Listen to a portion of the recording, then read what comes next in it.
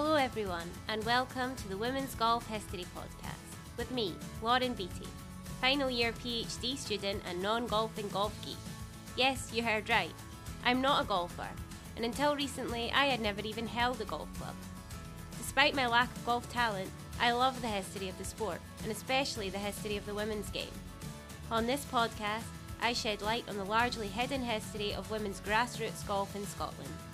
Each episode welcomes a new guest with a personal connection to the sport and its heritage, exploring the past, present and future of the women's game. Hello everyone, and welcome to the final episode of Season 1 of the Women's Golf History Podcast.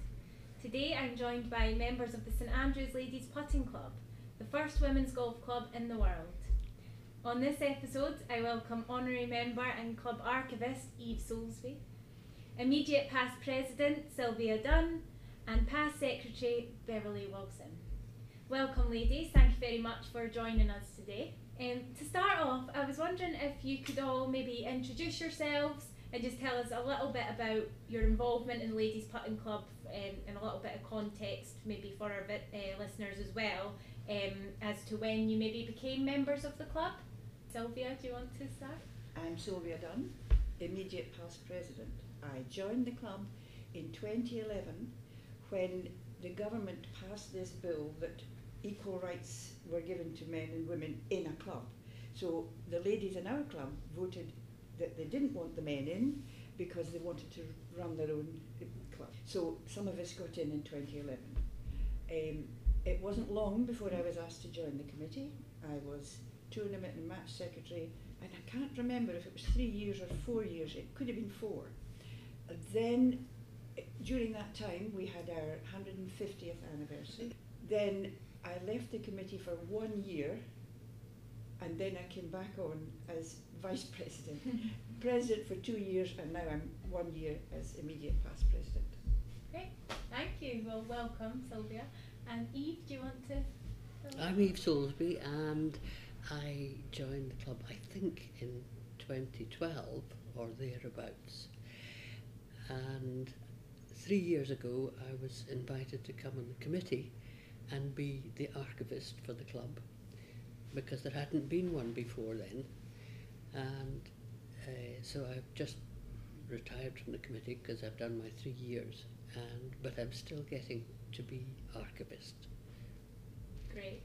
And at the end of that, the joy of all joys, I was awarded an honorary membership of the club, which is, I just think I'm thrilled to bits. Yeah, she deserved it because she's done a lot of hard work, and she's going to continue to do a lot of hard work. Oh, that's lovely. Great. That's great, Eve. And Beverley? Well, I was born in St Andrews, and I lived here for the first 18 years of my life. But I left town to go to Edinburgh University, and I ended up staying there for 40 years. But I'd always wanted to retire to St Andrews, and that's exactly what I did in 2014. But the history for me was that my mum was a member of the putting club, and she absolutely loved it. She raved about it. It was never easy to get into the club. It was always considered rather prestigious, and normally there is a waiting list. So in 2006, my mum told me that the list was open and she was putting my name down to become a member, and she did. Despite me living in Edinburgh and working full time, which meant that I wouldn't be able to putt very often, and as all the club competitions and matches are held during the week, the annual subscription at the time I think was £15, and today it's still only £25. So in retrospect, it was one of the best things Mum ever did for me, because I stopped working in 2013, and by this time Mum was in a home in St Andrews. I was now able to come and visit her during the week, and my brother and sister-in-law suggested I should come and visit Mum on a Wednesday morning, putt in the afternoon, go and see her again in the evening, stay overnight with them, putt again on the Thursday morning, and visit Mum in the afternoon before heading back to my family in Edinburgh. And this was really great because it gave me lots more conversation when I went to visit Mum, because I could say who I'd putted with, who had been at the club, who was asking for her. So my visits were much more enjoyable, and so were hers. It's lovely. That's a lovely family connection Yeah. there. That's great. Thank you. And Eve, you never said what made you join. I'm interested. What made you join the potting club? I wanted to play the Himalayas. Yeah. Nice. Great. And yourself, was there a reason? There was a reason.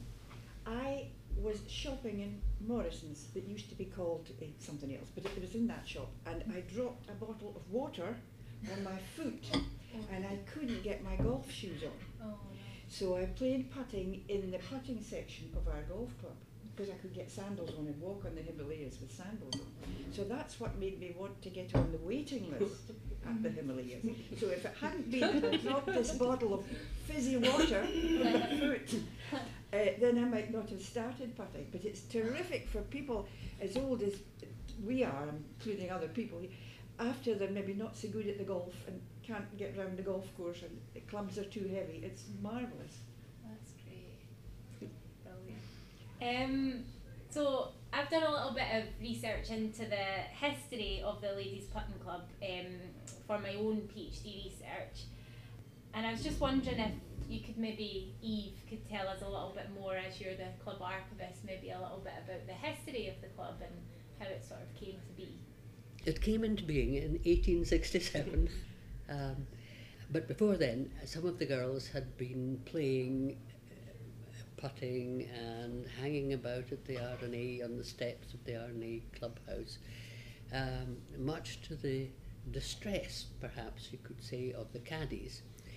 And one of those was a Lizzie Byrne, and her father, David Byrne, decided that it would be a good idea to get the girls away from prying eyes and the caddies, and decided that he would set up a club for ladies, girls, his daughter and her friend Mary Nicholson, and he didn't do it by halves. He got old Tom Morris to lay out a course just on the other side of the Swilcan Burn from the club and away from the caddies, where the caddies had been playing near Rusacks, and they set out a course of 15 holes to start with, and they used two clubs, a cleek, which was a kind of wedge, and a putter. So that was really why it was called golf, and why the ladies' club was called the St Andrews Ladies Golf Club. I think perhaps because the girls were wanting to play golf, and if they called the club a golf club, but of course the dress code in those days made it very difficult to get a full swing, and the long skirts and so on made it difficult to play in wet conditions. So this turned out to be ideal, and I think there are not many putting courses that were laid out by old Tom Morris that are still in existence. That's great. Yeah, and I was wondering if you could talk a little bit the autonomy maybe that the members of the club had, because my understanding is that obviously, as you've said, it was very much supported by local gentlemen like Lizzie Byrne's father that supported it. But I was wondering if I still had the sort of impression that the women did have a certain level of autonomy within the club, and I just wondered if you could talk a little bit about that. I think it was as it was in those days that men did it. I mean, women didn't go to university or anything in those days, so that men tended to do all the business of the club, and but nevertheless, David Byrne said that a lady should be the president of the club, not himself or any of the other men. But the R&A were very supportive in those days, and still are. So we're very grateful for the gentlemen of the R&A who still take close interest in our club.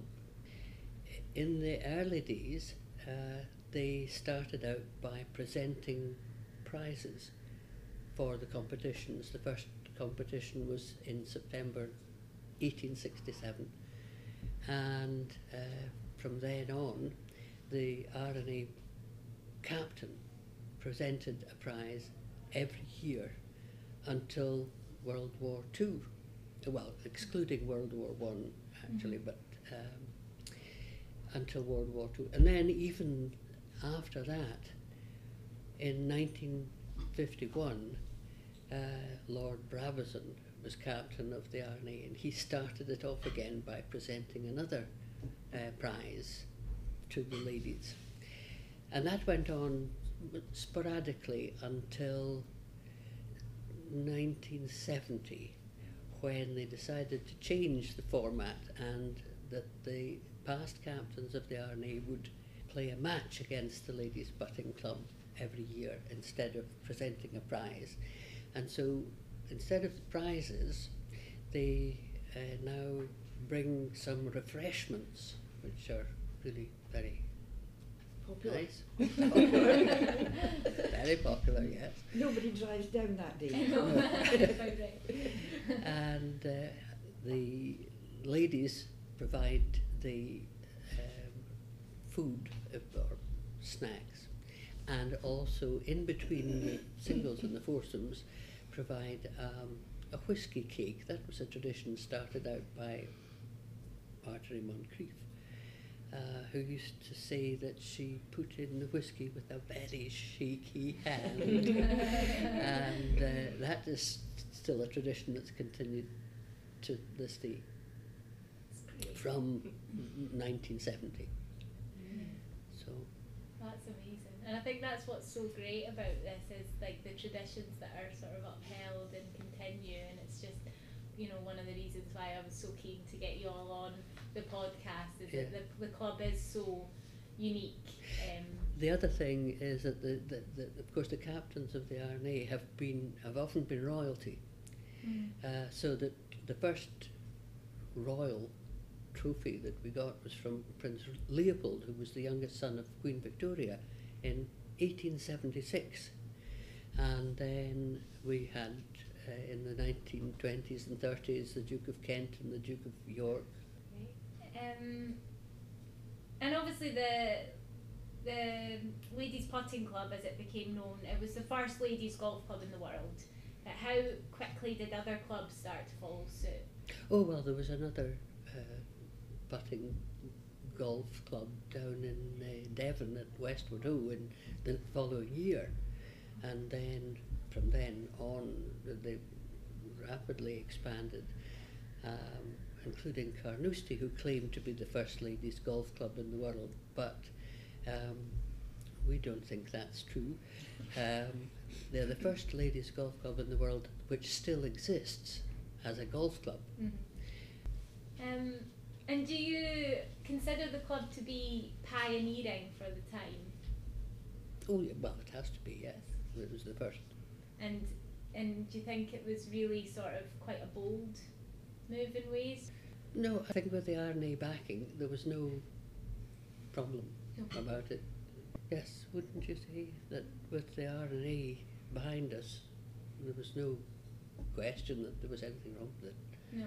Although there were one or two people who didn't like the ladies occupying part of the links from time to time, but it seemed like a natural solution to the problem at the time. Yes. And I would say that it probably would have happened, you know, if it didn't happen then, it might have happened a few years later anyway. Yes.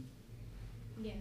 Well, I was going to say that the ladies were already playing there, so it was like you say, a sort of natural progression. It was bound to happen at some point. But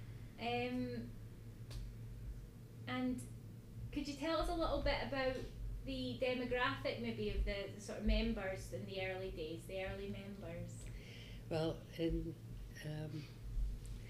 the 1870s, there were about 100 members, 61 of whom were single, 11 were married, and 27 were associate men. I think that makes 99 actually, but there may have been somebody else about. and only 10 lived in town.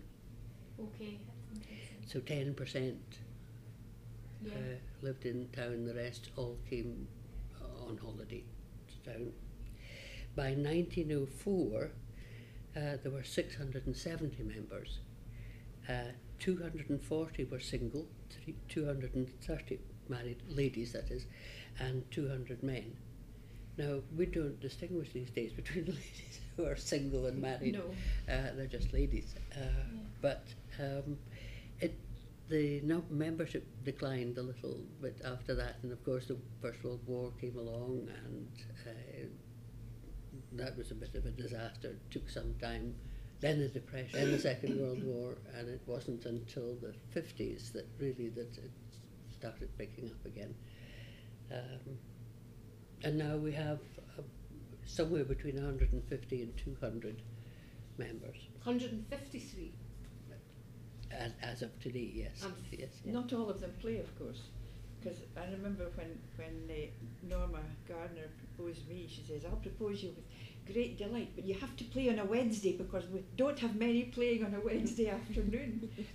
I said, "No problem, I'll be there." That's great. Yeah, that was interesting about, obviously nowadays we don't distinguish between married and unmarried, but at the time that would have been quite significant, and it's reflected in the numbers. And as we know from golf history, you've got one that comes to mind straight away is Lady Margaret Scott, who played, and won the first 3 women's amateur championships, and then she got married and she no longer played. And I think it was quite common in those days, not all, obviously, as you can see from the numbers, there were still women that were married that still played and were members of golf clubs. But I think, it was quite a significant sort of, distinction there, I would say. Yes, but probably older married Yeah. ladies that, Okay. there's this break where they have children or these days have work and then come back. Yeah. And they're still married, but they would count as married women, I suppose. Yes, because of course it is all about, and I touch on this in my own research as I focus on the importance of sort of stage of life cycle on a women's participation in golf, and I see it in my own interviews. A lot of women taking a break after marriage, and after sort of they're first married and they have children, and it's quite common. So yeah, that's great. It's just interesting to hear those members, and I mean, astonishing numbers as well. I think it was it 1904 you said about 600 members. 670. That's crazy. Yeah. That's so amazing. But they wouldn't all be here at the same time. No. Some would be coming for a month here or a month there. Yeah. Or maybe just 2 weeks. Yeah. Nobody's mentioned widows, and we have quite a few widows in the club. Yeah. And we have 2-round competitions on a Wednesday for anyone who's fit to play 2 rounds. But on a Thursday morning, we have a lot of ladies who are well advanced and they can only play 1 round. And basically, I think they come for the coffee and the blether afterwards. Oh, that's nice, and that's great though, isn't it? Because it means that it's a much more social. I can tell it's a very social club. Absolutely, yes. Yes. I don't think anybody would play if there was no coffee and cake. Quite right. I don't play golf, but I'm tempted to join just for the coffee and cake. That's lovely. And you covered, Eve, I was going to mention that I know through my own research that a lot of the members were from elsewhere, and they were holiday sort of visitors. Yes, well, in those days, and even in my childhood, we used to go on holiday to somewhere and rent a house or a cottage for a month in Scotland. Yeah. So that people like the Tates from Edinburgh came for a month, 6 weeks. Great. And he was a professor at the university, and his son was a very good golfer but learned putting at our club, and featured in the prizes when he was 10. So and then became the Open champion three years running. So Yeah. we have all sorts of claims to fame. Oh, that's great. And I was just wondering as well if you could tell us a little bit about the St Andrews Children's Club as well. Well, the children started playing. The first competition was in 1871, but the club didn't start until 1888. How that happened, I'm not sure, but certainly the children were playing much earlier than that. And we have photographs of 40, 50 children taken at Petheram Bridge there or elsewhere who were members of the first children's club. What exactly happened after that? In the first competition, there were 7 children and they played 8 holes. The first match that we played against the children was in 1958, and there's a note in some of the archive that says, much to our joy, and everybody enjoyed it. We beat them, of course. So, yes, and I think we've played the children ever since. I think so. And it's always been great until this last year when we thought that we would give them a handicap. And we gave them 3 shots. Yeah. And they were all They good. thumped us. They were all good, turned out they were all good golfers playing off single figure handicaps. Absolutely thrashed us. So we're not doing that again. Is that the same club that used to be called the Children's Holiday Golf Club? Well, it sort of evolved into that, I Yes, think. because they used to play in the school holidays. Yes. And I think they still just play in the school holidays. Yeah, well, it's difficult to tell because in the 50s, the late 50s, we played them in the early 60s in September, which might have been school holidays Yes, then, of course. probably. Not sure. You're talking about the tatty holidays. No, it was sort of the 15th of September. Ah, right, okay. Yeah, it's a very strange date, I thought. I've just been reading about that. And, What time of day did they play at? Was it in the afternoon or it doesn't after say. school? It was Well, a sunny afternoon. It must have been It must have afternoon. been afternoon. Yes. Sunny afternoons were mentioned. Yes.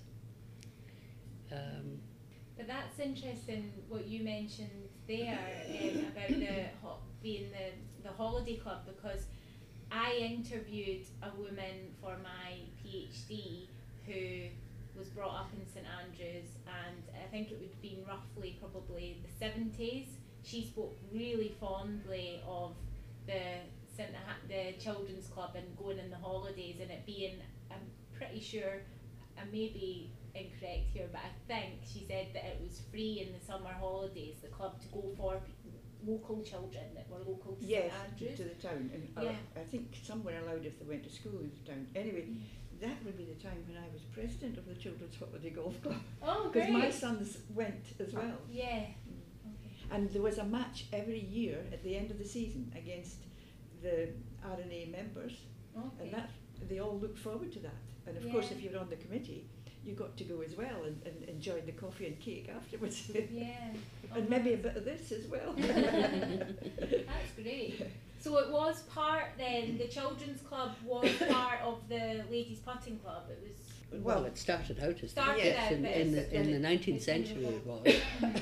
Early 20th century it was. Yeah. And And Eve, could you tell us a little bit about the putting club, the collections of the ladies putting club? we have a collection of trophies and medals, of course, Mhm. which are stored by the RNA for us. Yeah. And they give us whatever we need each week. And that's right, isn't it? Yes. And so there's that as the collection. Other than that, we have some written archive from the 1950s. Okay. or late 40s perhaps, to the present day. There are one or two bits missing even from that, as far as I can make out. Before that, we seem to have lost our minutes of committee meetings and annual general meetings.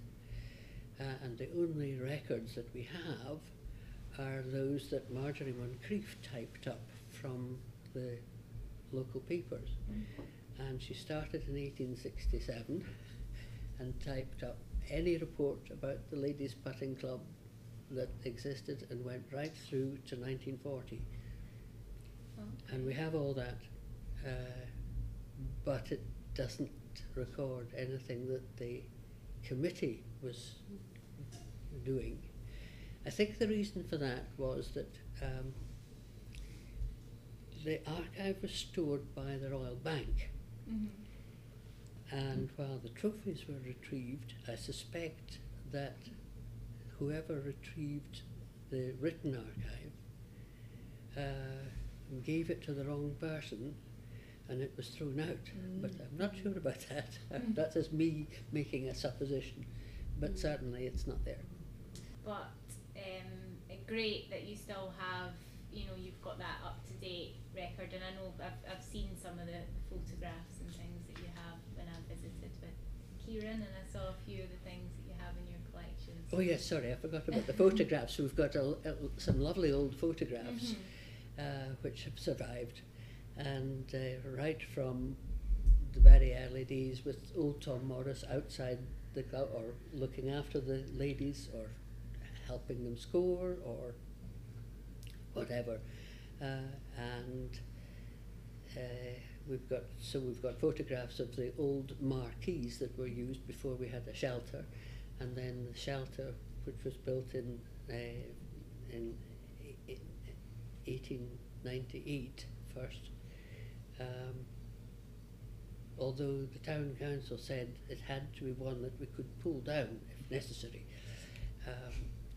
Never had to pull it down, but it eventually blew down in 1968, and we built a new one, and then upgraded that in 1996. So, but it's still called the shelter, because in the old days, of course, the marquee, which was put up and taken down every day, used to blow down quite frequently. Thank you, Eve. I'm going to give you a little bit of a breather from the history of the club, and maybe move on to talk a little bit about the sort of present day. So I was wondering then if Sylvia and Beverley, if you would like to tell us a little bit about the positions that you've held and sort of your responsibilities, if you like, within those roles. Well, when I was tournament and match secretary, we had to organise entry sheets so that people put their name up, and then if it was a knockout competition, you had to do the draw. If it wasn't a knockout competition, you had to organise people to send out in pairs, then organise another two when the cards came in to do the scoring and see who won. Every Wednesday, the important trophies were taken from here over to there, handed out to the winners. Their photograph was taken holding them, and then they were immediately trapped and brought back here because they were so valuable. And in actual fact, can I just show you this? Yes, this is we've got millions of trophies that are valuable. Now nowadays, if you win a medal, you get that. Now this is the old kind of glass. Now there were other ones. I once had a wee glass that was a sherry glass, but I must have given it to something. This is cracked, so I don't use it. It just sits in my kitchen window. And it was plainer with just the thing. And this is Beverley and myself and the president of the time went through to Perth and got was it a jeweller's shop or what was it? Gifts. It's gift shop. We designed this. Did engraving. Yes, and they put our logo on the edge, and that's what you get now if you win a monthly medal. Oh, lovely. If you're second or third, you get a voucher. But I think, to be honest, I think that it won't be long before we do away with these, because I think more and more people now want vouchers so that they can spend on things themselves, because very often it's the same person that wins a lot of the medals. So they've built up A collection of wine yes, glasses. for example, I have 6 of those and 6 of those. Okay. Well, I've only 5 You're now. just because boasting now. I'm boasting, but that I don't use that one, so I've only 5. Well, that's great. They're lovely. Yeah. So for our listeners, there's some really lovely wine glasses, and they've got the Ladies Putting Club sort of Logo. crest. Great. Lovely. Thank you for sharing those. And Beverley, do you want to tell us a little bit about your responsibilities? Yes. As I said earlier, I started putting in 2013, still living in Edinburgh, and of course it was only a matter of a few weeks before the then President said, "Oh, you've just retired, haven't you? Wouldn't you like to become Secretary of the club?" So, having not really thought about what I was going to do in my retirement, she caught me at a perfect time, and I accepted. Little did I know that the records at that time were simply a sheet of paper with a list of names, addresses and phone numbers. However, this gave me a completely clean sheet, and I set about building up an Excel spreadsheet for the membership. Everything had been done on paper before, and it meant that letters had to go out to all the members. So we were talking about envelopes, letters, forms, stamps, lots of paper, some stamps, but what I did was I used to come through here with my envelopes and walk around the town delivering them. And it was great because I got to know all the streets again. I'd been away for 40 years. I mean, my parents were still here, so I still came back and forward. But St Andrews had spread considerably since I left in the 70s. And I got to know where people stayed, and I got to know the streets. And that was a great learning curve for me. I got to know the town again. But very soon I got email addresses from those who had an email address, and things became a lot easier. I also suggested we set up a website, which Sylvia and I did. Suddenly the club was moving into the 21st century. And since, subsequently from me being secretary, we now have electronic banking as well.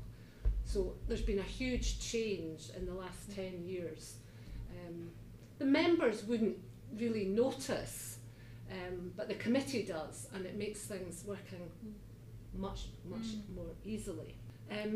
The other thing as secretary that I was asked to do was keep 2 paper minutes of all meetings, as Eve knows, and put one in a clip folder and glue one into a notebook. Oh. And you girls from the museum have probably seen these books. But our wonderful archivist Eve here is rectifying that. She's saving all the minutes onto a disc, and this is another huge step forward for the club.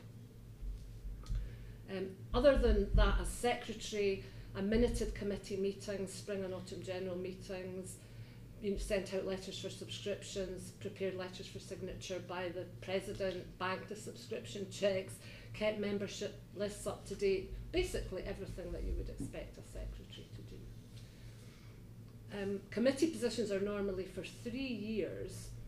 However, when I took over, we realised that it would soon be our 150th anniversary in 2017.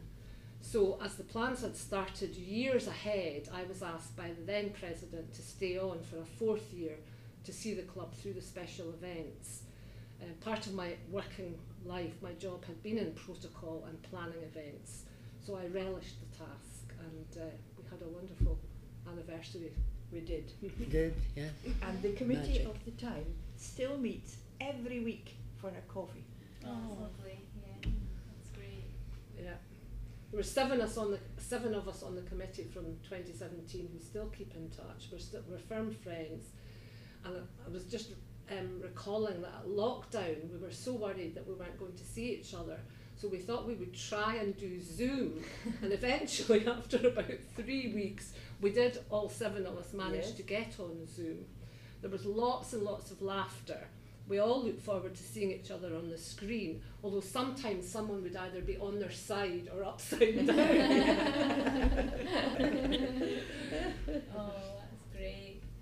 Can we talk a little bit about the centenary celebrations and what you did? Well, we started off the year by having before the start of the year, we decided in conjunction with the Golf Museum that we would love everyone to see our trophies and medals. We have over 100. Wow. Silver, mainly silver, beautiful, beautiful things, a whole, not just cups, but all sorts of beautiful things. So we worked with the Golf Museum for years and put together a beautiful brochure and an exhibition, and we invited Her Royal Highness the Princess Royal to open the exhibition, which she agreed to do, and we had a super day at the beginning. I think it was in the May of our anniversary year, which kind of started the celebrations off. And the Princess Royal was shown round the exhibition, and then she came upstairs for a tea reception and spoke to every single member who was present, and we had about 120 ladies present that day. And that started off our celebrations. And then at the end of the year, we had a lovely lunch in the Old Course Hotel, and Hazel Irvine came and spoke as our guest speaker. Lovely. And Sylvia organised extra matches that year. Yes, with the Lynx. That was the first year we played the Lynx. Thistle Was Club. the first year as well, and we treat that one like the RNA.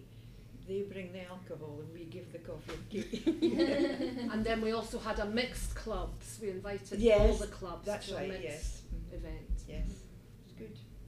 And Hannah, can you remember the celebration? Yeah, I was here when the Princess Royal, Princess Anne came to the museum, and I was so hugely impressed that day, as you mentioned, Beverley, about how much effort you put in as a committee, what an effort it was for all of us involved in the exhibition, working with you, and it was such a rewarding project. And I think to be able to celebrate the heritage, it's quite a responsibility when you take on something like this, is to celebrate those 150 years and make it a memorable experience, and that day certainly was. And having Princess Anne arrive and all of the work that goes into making that happen, she herself, as you mentioned, spoke to every single person pretty much in the whole museum, actually. She spoke to all the staff, she spoke to every lady who was upstairs in our restaurant, and it was such a lovely atmosphere. It was a friendly, welcoming, engaging kind of experience. Everybody went away just on a high because of it, and it was great to have that recognition and to celebrate your really remarkable story. And as you say, your trophies, your medals, I'm always fascinated by the medals themselves and the fact they follow the months and the astrological symbols. Right. Gold for first, silver and bronze for first, second, third, yes. So when you see a scorpion, you think, which month is that? And but no, it's fascinating, and it was great to be a small part of that experience. And Laurie, our senior curator at the time and now head of the department, he worked very hard on the exhibition, and it was one of our most popular because it brought in our local community. All your members supported it, and it was a great experience. And it was unique because it was so lovely for us to get all our things together in the one room, displayed beautifully by the museum staff in fabulous new cabinets with superb lighting. We only see these things for, as Sylvia said earlier, a couple of hours every year, each one, and to have them all together was absolutely wonderful. That's great. And can we talk a little bit about the medals, the club medals? I know you touched on that, Sylvia, because you showed us the glasses, but what are what competitions is the club involved in? Well, we have a monthly medal from May, June, July, August, September, October. And then we have a spring medal and an autumn medal. And you can win the gold, silver and bronze from each of those. However, there is an extra prize if the lowest scratch score on the spring medal added to the lowest scratch score in the first round of the autumn medal, they get a different prize at the end of the season. So yes, they get a cup or something. I can't remember exactly what it is, but they get, you know, that's presented at the autumn general meeting. We have some competitions are knockout through the season. Some are singles, some are foursomes, some are scratch, some are handicap, and all these prizes are presented at the autumn general meeting. So once again, somebody takes them from the museum, takes them and lays them out, and they look lovely on the table for the autumn general meeting, and then you get your photograph taken with them, and you're whisked away at the end, back under lock and key in here. Yeah. Oh, that's great. We have a comprehensive list of Wednesday competitions, almost all different, quite a few different formats. That's right, yes. Some are handicap, some are scratch. Some are eclectic, some are knockout even. And the knockout ones can go on for quite a long time. If you're 5 or 6 rounds, you're there all day on a Wednesday. Great. And then on a Thursday morning, as Sylvia said earlier, it's a shotgun start, 10 o'clock, one round, usually takes about 45 minutes, all finish about the same time and go in for coffee. And we can have between 50 and 60 people playing on a Thursday morning in the height of the summer. And Sylvia started this wonderful prize, which is a DNG. The DNG prize. Did nae good. Done, no good. But it's so many. It's a lot of the same people win the prizes every week. Yeah. So I thought, well, what about those that never win anything, but they're winning something? Well, they have been. I don't know what will happen next year because I won't be in charge. But they were winning, and then the faces of the people who won these lit up. I won the prize. That's a lovely thing to do. It's great. So it was done, D-U-N-N-E, like me, done, no good. So it was shortened to the DNG. Oh, that's brilliant. What a great idea. And am I right in thinking that there was an inaugural match against the museum staff as well? Yes, Sylvia you were here, I think, for, the trophies and medals, I think, when engraving process. That's right, the girl who should have been here couldn't come that, and I came along. And came for a coffee. That's yes. right. I had a lovely coffee and a pleather with you, that's right. This is where all I get all my best ideas come from, a coffee and a pleather. And I don't know why it entered my head. I think we were talking about a match that you were going to be playing, maybe the captain's match, I'm not sure. Anyway, so I thought, well, we should have a match. Yes. Because we've worked together for a long time. Right. Kieran, our colleague who looks after the collections, he's forever looking out the trophies and medals, so let's have an opportunity to celebrate our relationship. And so Sylvia it was just a mere mention, and then Sylvia came back in a few days to say, yes, we're going ahead. And not only that, we had to arrange it at 5 o'clock so they weren't missing time here. They didn't have to shut the museum to come and play. They came at 5 o'clock when they were finished. And it was such a great evening, and it was a nice way for our staff. So we put together teams. I can't remember how many we had on each team, but I can't remember either. No, but we had team from the museum, team from the club, and we did a singles and then a foursomes. Eve and I were partnered together, weren't we? Yes, that was fun. But we just did the singles and had a little rest after that. Yeah. And it was a wee bit of a raining evening, but the good feeling that came out of that from both sides, it was such a lovely evening, and again we got you treated us very well with wine and snacks. But yes, we were trounced, or as somebody said, you came second. Yeah. I take that. Yeah. Oh, that's great. But it's not the winning, it's the taking part. Exactly. Exactly. And I should say that when we had the 150th celebrations, you invited us, my colleague Rebecca and I, to compete in one of the matches, and I got my first hole-in-one. There you go. First yes. and only on the Himalayas. So it's a great. It's lovely just to celebrate our connections. Definitely, I think that's a great idea. It's really nice. One thing we haven't talked about is we have a wonderful tea convener and tea committee, and they're key to the enjoyment Yes, of the that's club. right. Most important part of the committee. Who work very hard providing teas and coffees on Wednesdays and Thursdays, biscuits, and doing special Like a Halloween, teas yes, for- and stuff like that, yes. Brilliant. Yes, we had a special Halloween Mm. thing after Yeah. Thursday putting the last Thursday. And they have to come early in order to get the coffee made and the tables all arranged, the seats arranged and the biscuits on, they're down about 3/4 of an hour before the rest of us to come and do the competitions. Yeah. Yes. Oh, great. And we also have outside caterers come in. We have some lunches, but it's always associated with some sort of putting competition. Yes, the bigger, or yes, match. yeah, the bigger competitions. We've got Yeah. a couple, I think. Yeah.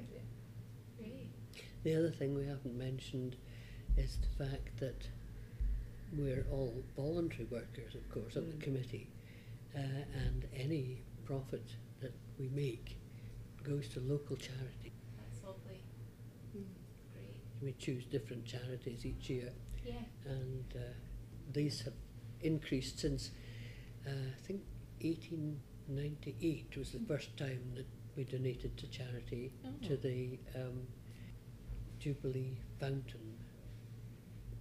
For Queen Victoria's Jubilee there was a fountain which is now out at the Jubilee course, I think, but it used to be nearer the Bruce Embankment, and that was our first charitable donation, I think, but since then we've given money every year to different increasing in amounts as time has gone on. And this year we did give some to Ukraine as well. Yes. Yeah. Great. Brilliant. And are you open to more members? Is there a system still in place for members? There's No. always a system, and you have to be proposed and seconded. Okay. We've, in my time with there's always been a waiting list, and for about 7 years we didn't open the waiting list at all, because more and more we find that people are playing on Wednesdays and Thursdays. When I first took over as secretary, we had over 200 members, but only we would see about 50 to 80. The rest of them didn't take part. Now the majority do play on Wednesdays and Thursdays. So as I said earlier, we've got 153 members. We've currently got 35 on the waiting list, and it's closed at the moment. Oh, It's wow. very popular. Very popular. Some people will tell you they waited 10, 12 years Yeah. to get into the Yeah. club. You Yeah. can't propose or second anyone until you've been a member yourself for 5 years. Right. Okay. And you can only propose or second someone one at a time. You can't do it for 2 people at a Yeah. time. Yeah. Okay. And of course the putting green can only support 18 holes, so that limits the number of people that can play in a competition. And Yeah. the shelter can only Yes, the house, Yes. for fire regulations, about Health and safety, 50 to yeah. 60 people 60 at a is the time. maximum. 60s are a maximum. Okay. But not to be disheartened, because the course, the Himalayas, is open to the public as Yes. well, so you can come and have a shot Yeah. without being a member. Oh yes. It's probably the most popular course in St Andrews. And one of the cheapest forms of entertainment. Yes. Yeah. Great. Yes, it's good for kids, people on holiday with families that they can, and the 9-hole course is open to juniors, up to the age of 6. Yeah. So even little ones can That's play. brilliant. That's great. I know I've still not been, and I keep saying that I need to come along. I know it needs to happen. Shocking. It's shocking. It's terrible.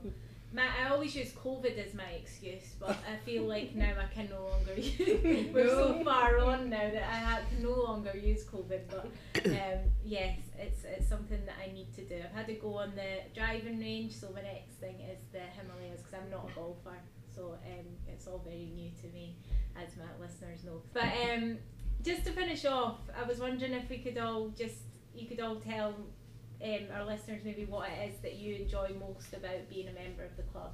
It's the friendship, Mm-hmm. fresh air, exercise, maybe to a lesser degree the competitiveness, but definitely the camaraderie. Great. And yourself, Eve? I would say the same because I just play on a Thursday, Yeah. but I play with somebody different every week, and it's just great because you meet people that you haven't maybe met before or that you don't know very well, and you play a whole round of putting with them, and it's great to get to know different people. But since being on the committee, I have to confess that I get a lot of pleasure out of looking after the archive. Yeah. Oh, that's great. Brilliant. I would say they've said it all. And I could just mention that on a Thursday morning, when I joined at first, people came with their friends and played with their friends. And when I arrived the first Thursday morning, who am I going to play with? I didn't know anybody to say, do you want to? They were all in groups of 2 or 3 or whatever. But now it's changed. When you come, you're given a partner. And that's the good thing that Eve said, that Yes. you play with somebody different every week and you're Yeah. meeting a whole range. It does sound like a great social club and lots of great friendships, and so that's brilliant.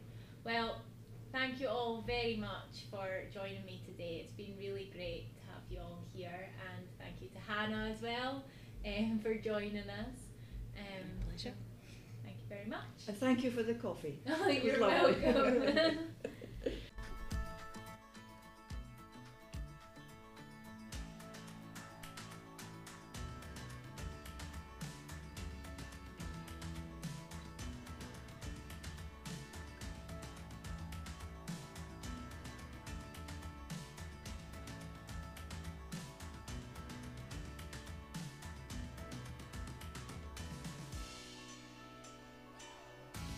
Thank you everyone for listening. I hope that you've enjoyed this final episode of Season 1 of the Women's Golf History Podcast. Thank you to all my guests who have made this podcast possible, and of course to all listeners for tuning in. Please continue to like and subscribe. All the links to where you can find us are in the podcast description.